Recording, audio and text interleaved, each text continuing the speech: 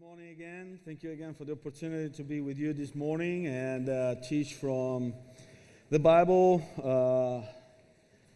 and explain what is Roman Catholicism and convince you that we have a mission field that is 1.2 billion people ready to be harvested. So, as God said, let's pray that the Lord will send His own people to preach the gospel among these precious people that are Roman Catholics. So last time we were on the first heretical teaching. We were looking at why do we preach the gospel to Roman Catholics.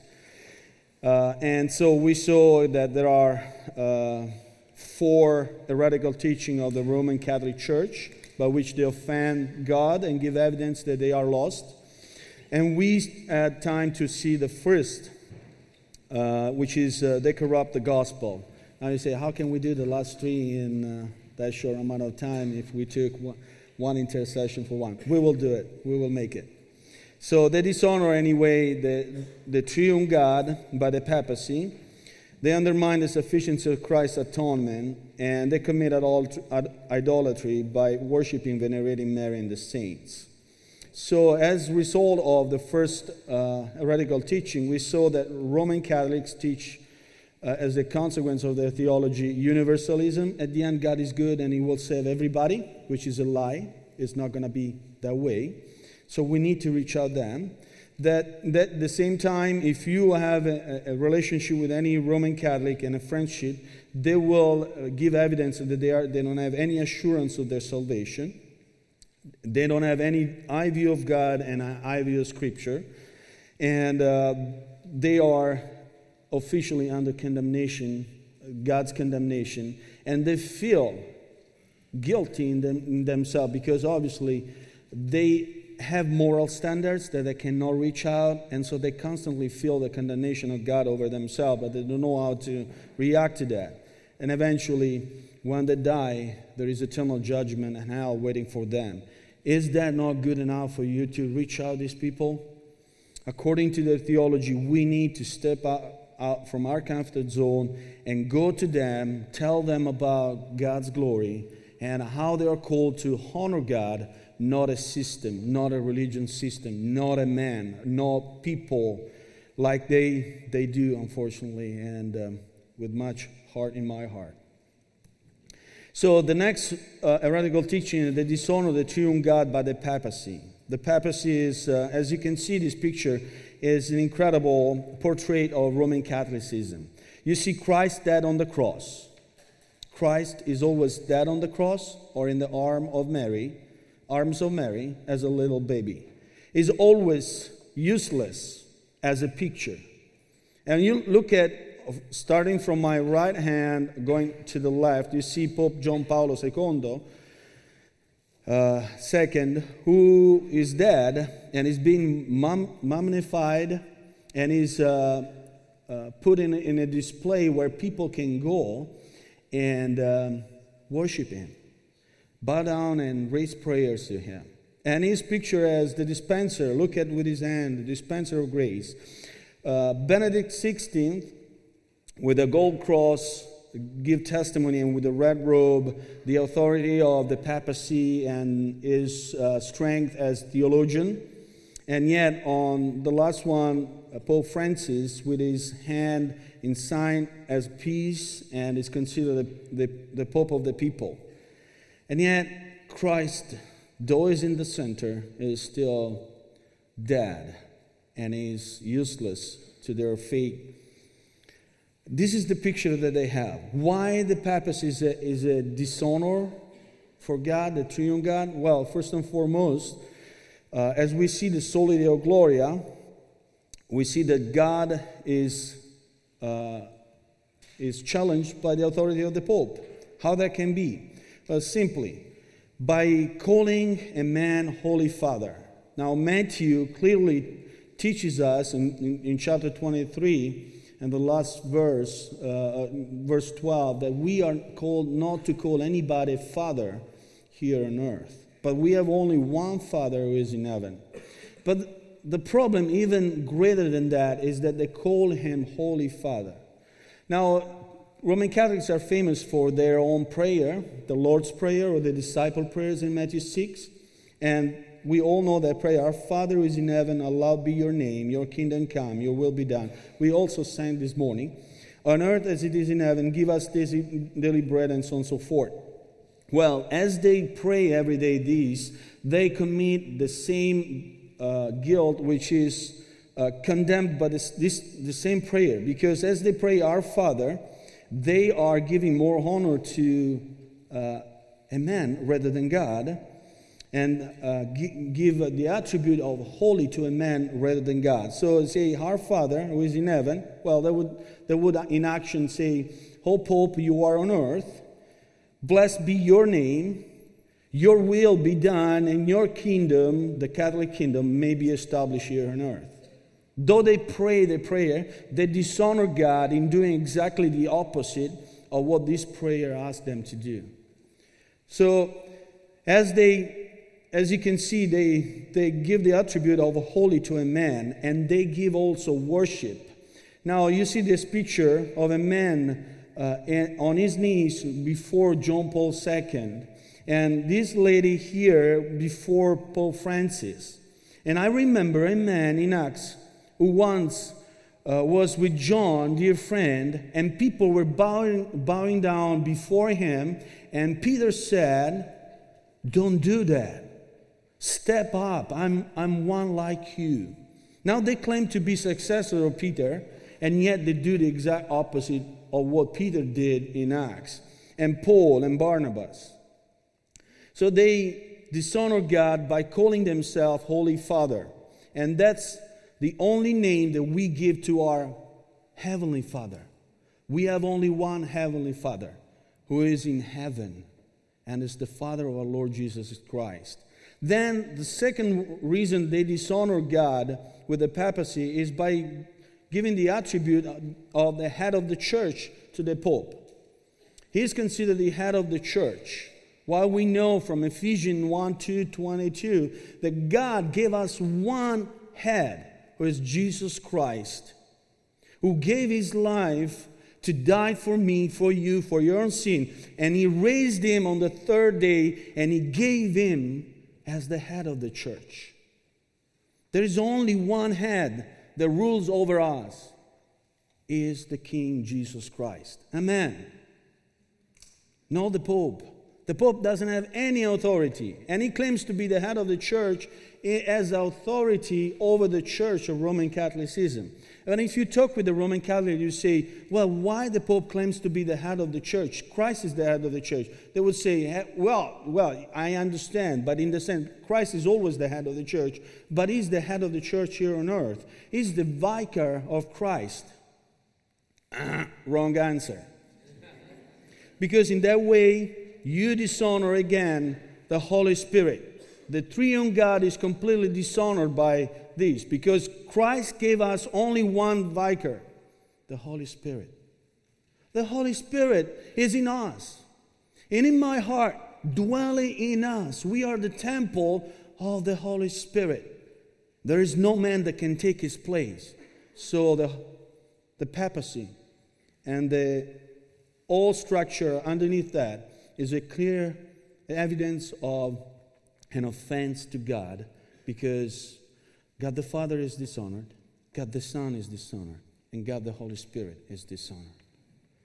And we are to be informed about these things. And we need to be sure that we understand that and the mentality and theology that is behind it, so that we can reach out our friends in the Roman Catholicism and compel them to say, hey, you don't need a man. Christ sent his only Spirit here on earth to dwell in your heart, so that you might believe in the Son of God and worship God the Father alone. So this is a clear evidence of this situation. Look at this picture. This picture is an incredible portrait of the Pope carrying the sacrificial lamb for atone for sin on his shoulder. That's the mentality that is in the theology of Roman Catholicism, where the Pope, bishops, the cardinals, and priests, they are functioning as a mediation. So not only they are a dishonor to God because of the papacy, but they are also a dishonor to God, an offense to God, and a testimony of the fact that they are lost because they undermine the sufficiency of Christ's work of atonement. The biblical teaching that says the solus Christus, Christ alone did whatever was needed to do to accomplish the work of salvation, and He is still active in interceding for us. He is the only one to whom we have to refer to. There's no other man that we can go to access to the Father. And yet Roman Catholicism teaches that Christ, yes, is important, but plus it's essential that you go to the priest for his mediation. How that can happen? Well, in many ways. Starting from the baptism when you are infant, the priest will mediate you between you and God so that you will receive the regeneration and justification through the actual act of baptism. He mediates between you and God and infuses in you the regeneration and the justification, and completely disregarding the biblical teaching on that. Then, absolving sin through confession. Even Pharisees would have complained about this. Even Pharisees at the time of Jesus would have complained that a man cannot forgive sin. And that's true. No man. Only God, Jesus Christ, can forgive sin. Only God the Father can forgive sin. Only the Holy Spirit can convict you of sin. And yet, priests mediate between you and God in absolving your sin through confession. There's no biblical teaching that we can use to affirm this. Imparting the Holy Spirit at confirmation. This is another act. The priest stands between you and God at the moment of confirmation, when at the age of adulthood, you will go to the priest, and the priest will infuse you, impart on you the Holy Spirit, and you will confirm that you received the Holy Spirit, and therefore you submit yourself under the Mother Church or Rome. And again, very important act is the giving of the last rite when the person is about to die.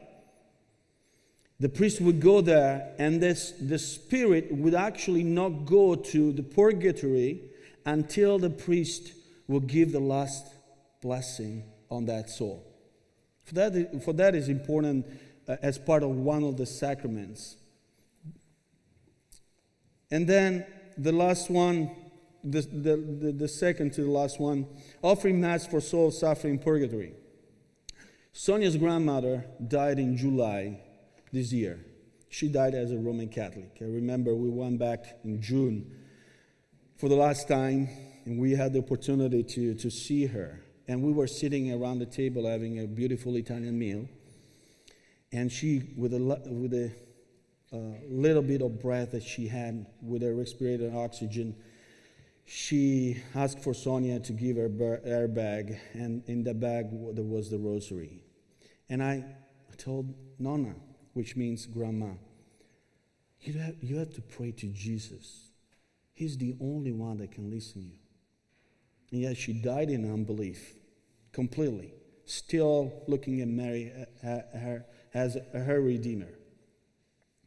Now, this weekend, the family, the relatives who are Roman Catholic, they pay the Mass before, the one before the priest, and ask the priest to offer a Mass for her soul to go out for purgatory and go to heaven.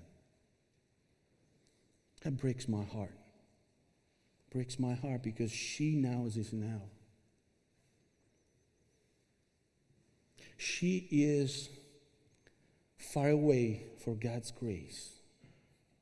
Is that not good enough for us to reach our dear, beloved relatives and friends and tell them of their unbelief and false theology? They are dying in an unbelief.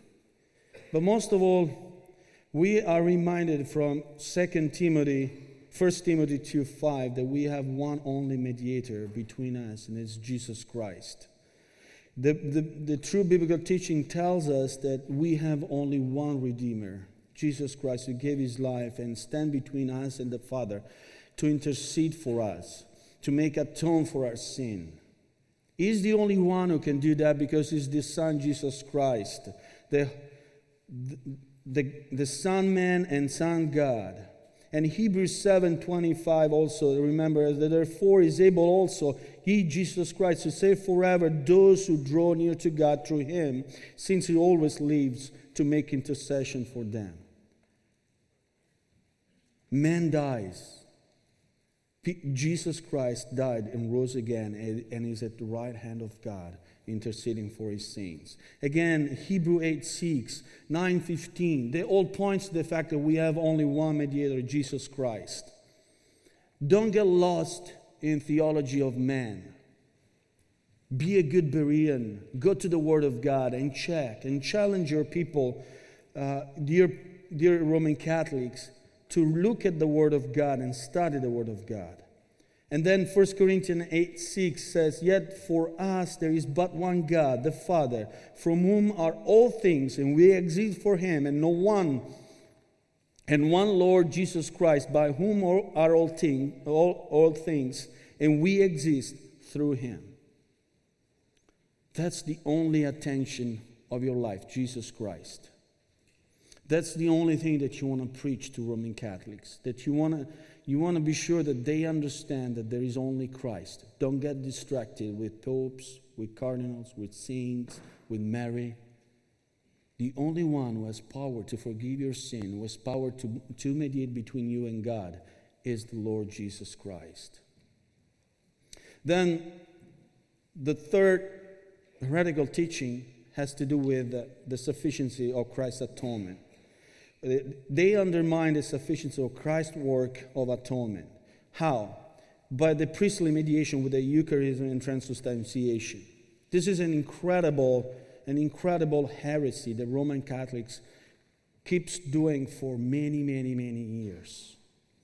The priestly mediation, every time that the Pope raised a wafer, and every time that the Pope raised a cup, he is able to call Christ from heaven, sitting at the right hand of God, and calling him to come down on earth, again to be sacrificed, and died again for the expiation of the sins of those who are that present in that moment, and receive the body and the blood of Christ.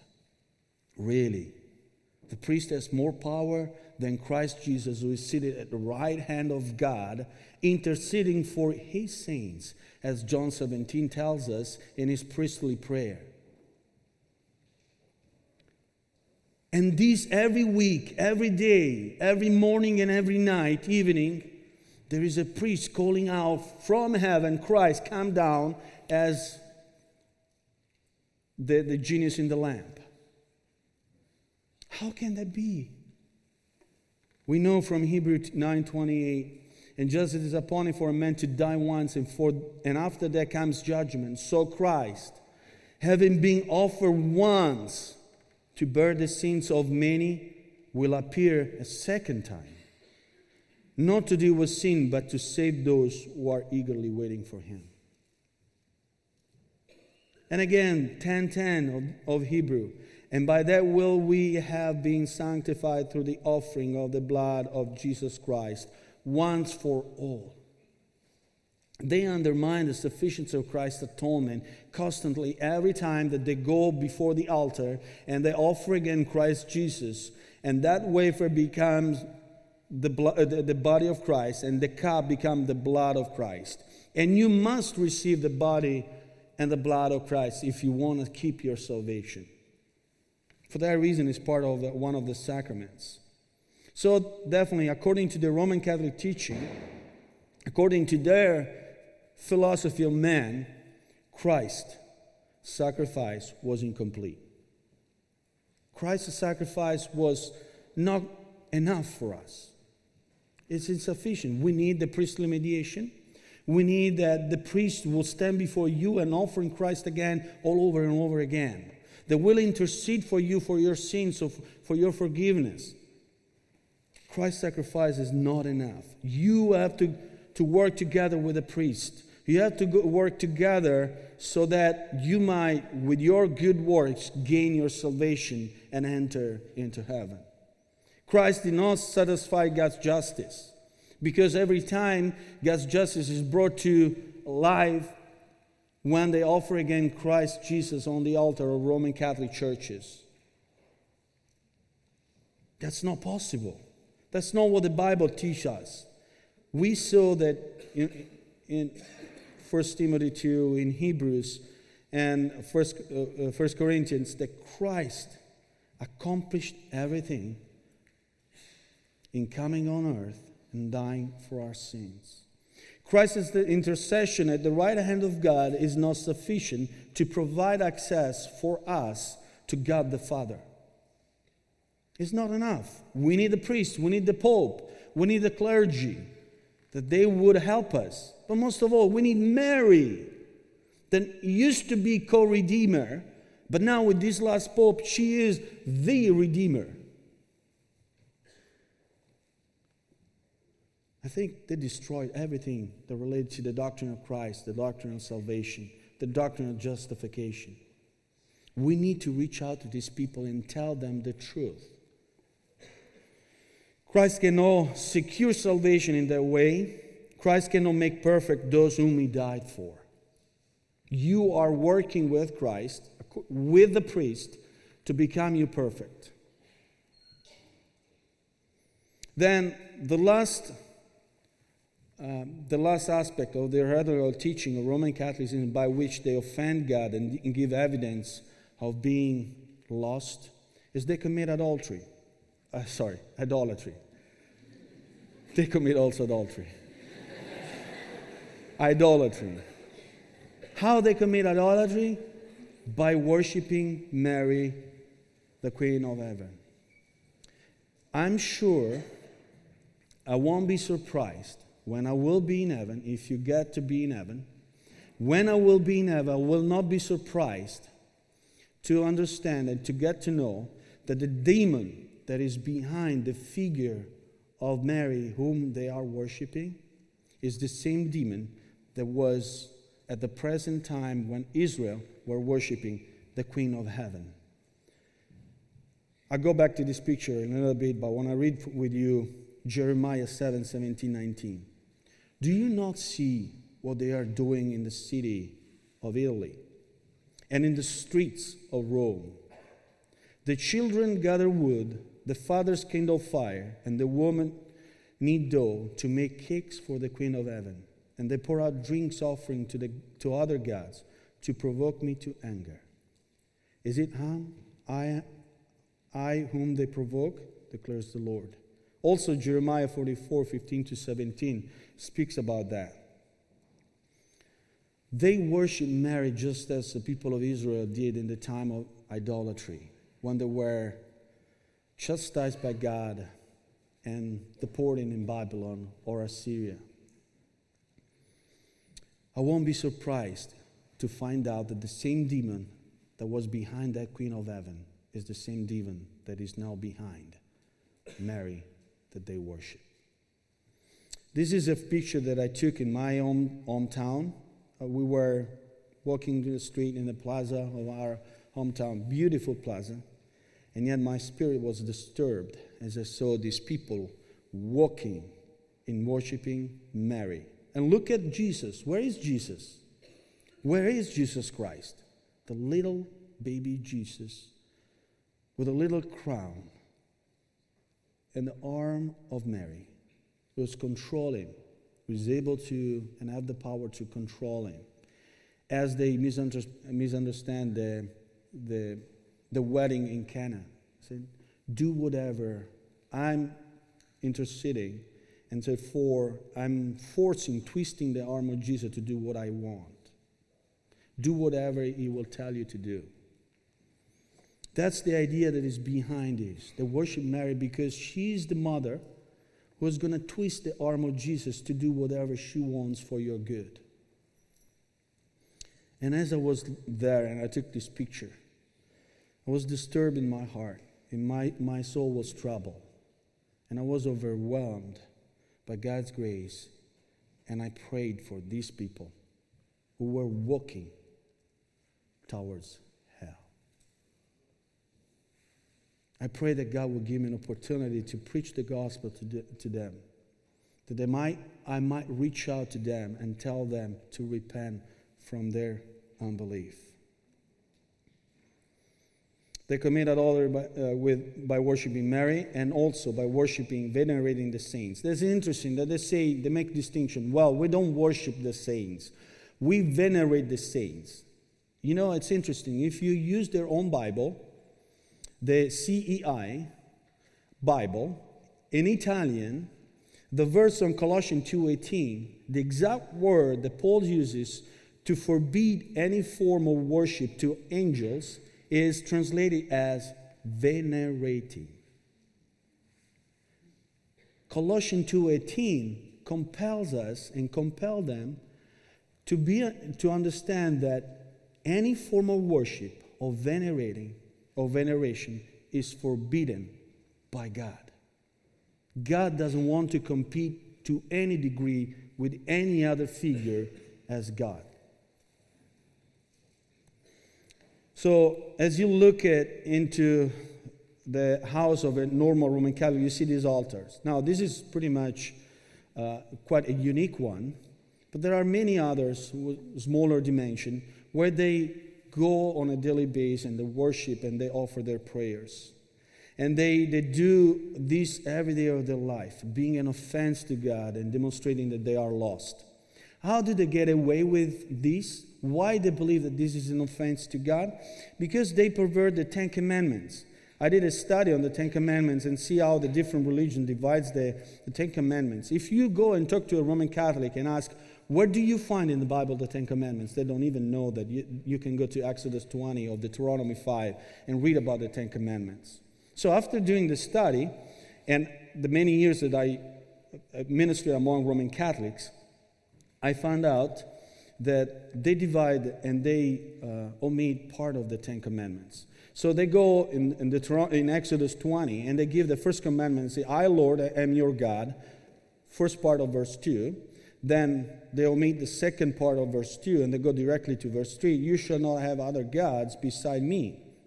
But most importantly, they skip completely from verse 4 all the way down to verse 6. And verse 7. And they say, okay, this is the first commandment. And then the second says, you shall not take the name of the Lord in vain. What about verse 4, 5, and 6? If you go there and you read verse 4, 5, and 6, you'll see that it's explicitly indicated and forbidden to make any image that are in heaven or on earth and to worship that image. But they willfully and intentionally omitted verse 4, 5, and 6. So now they are short one commandment. They removed one commandment. So how can we fix this problem? So we have solved the problem that in the Ten Commandments we complete omit verse 4, 5, and 6. But now we are left with 9 commandments. Easily. Let's go with, they keep the rest all the same. And let's go to the 9th commandment. You shall not covet your neighbor's wife. First part of verse 17. And so they split verse 17. Rather than being taken that as one unique commandment, they split it and they make 2. And you shall not covet your neighbor's good. And that solved the problem. We have the 10 commandments. But no Roman Catholic know that verse 4, 5, and 6 are omitted by their 10 commandments. So if you are preaching the gospel to them and they take out the 10 commandments, open up Exodus 20 and show them what the Roman Catholic Church, the clergy, and the Council of Trent and so forth did in omitting the Word of God, one commandment, one critical commandment from the 10 commandments. Show them as a way to say, hey, that's a very important commandment. You are doing the same very thing that here is forbidden.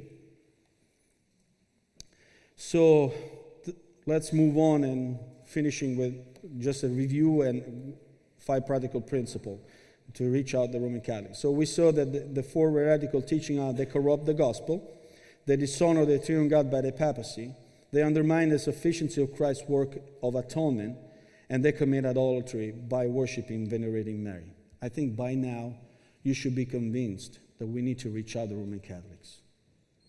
The 1.2 billion people, 1 people out of 7 are Roman Catholic.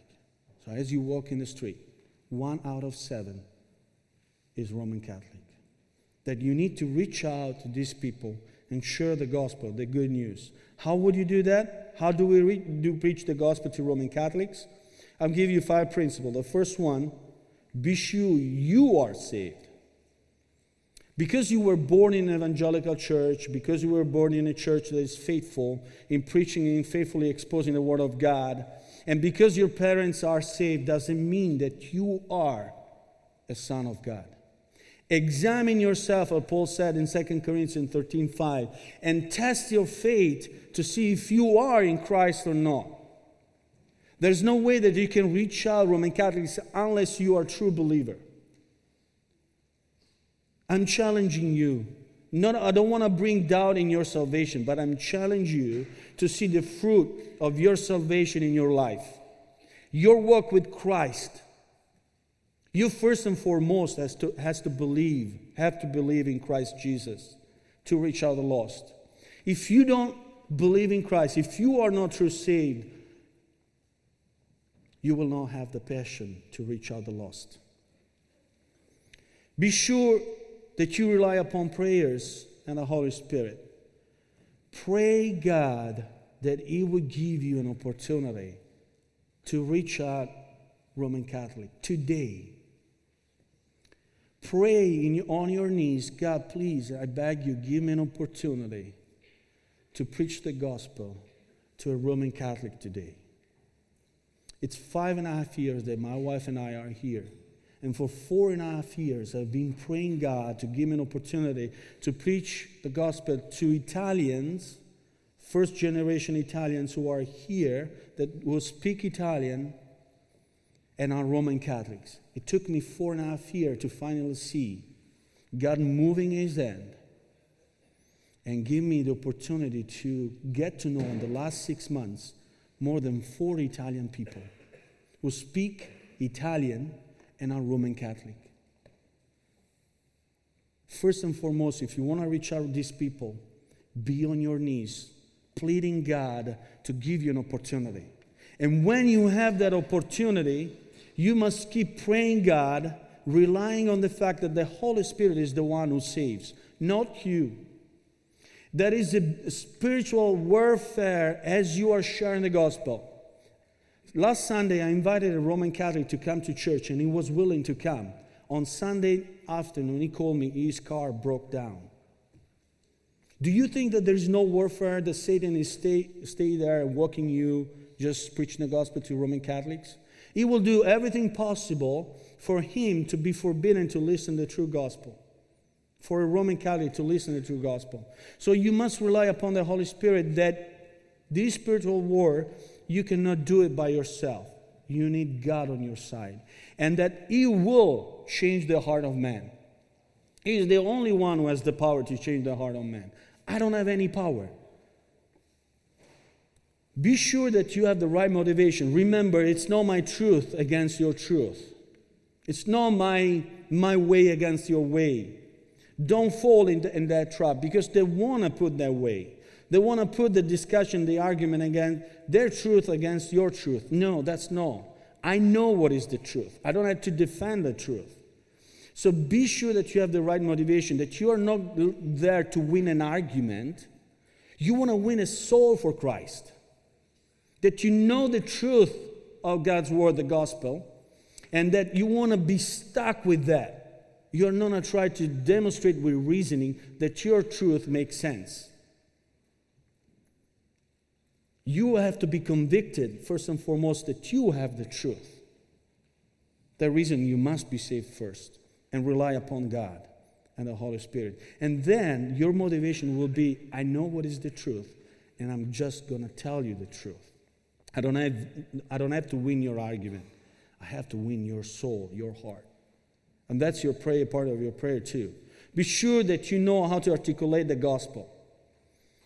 Many would be, aware of the gospel and know what is the gospel.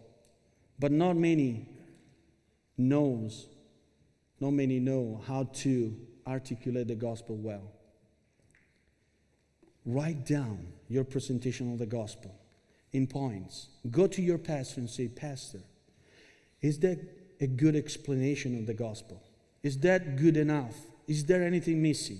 And throughout your experience in sharing the gospel, fill that, refine the articulation of the gospel so that you must be more effective in that. Be sure that you are articulating the gospel well, that you are not lost in arguments, because they will tell you many things.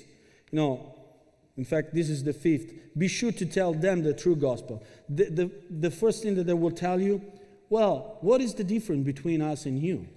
And you are there quoting that argument and demonstrating what is the difference and why the difference. Why you don't worship Mary and the saints? Why you don't have that? Why you don't have this other? Why you don't go to the Mass? What is the difference? And you get lost in explaining your difference, and you forget the most important thing. Preach the gospel. Preach the gospel that you learn how to articulate. Tell it. When they ask you why you don't worship the saints, you don't explain the reason why you don't worship the saints. You go to Christ and you say, yeah, I know that this is important things for Roman Catholic, but I'm telling you, I worship Christ Jesus because He is my Lord and Savior. He came on earth to die on the cross. He gave His life as a ransom for myself. Focus on this. Focus on this. So this is our very quick 5 practical principle, and obviously this can be completely another session. But I want to close with tell you, my wife and I are getting ready to go to Florence, and we need your prayers, and we need your help. If you have desire to have experience among Roman Catholics, whenever we will be back to Italy, I invite you to come. And I invite you to come on the street with me, walk on the street and preach the gospel to the simple people of Italy, as they are 95% Roman Catholic. We're going to go there to plant a church in Florence, Lord willing, and training leaders, because the leaders of the evangelical church need help. They are really dear, precious people, and they need a lot of help. Let's close in prayer. Dear Heavenly Father, thank you so much for this incredible opportunity. Thank you, Lord, for the joy that you gave me to share this teaching with these precious people. I pray that they might be convinced that they need to reach out the Roman Catholics, that they need to share the gospel in the right way with the right motives. And in Jesus' name we pray. Amen.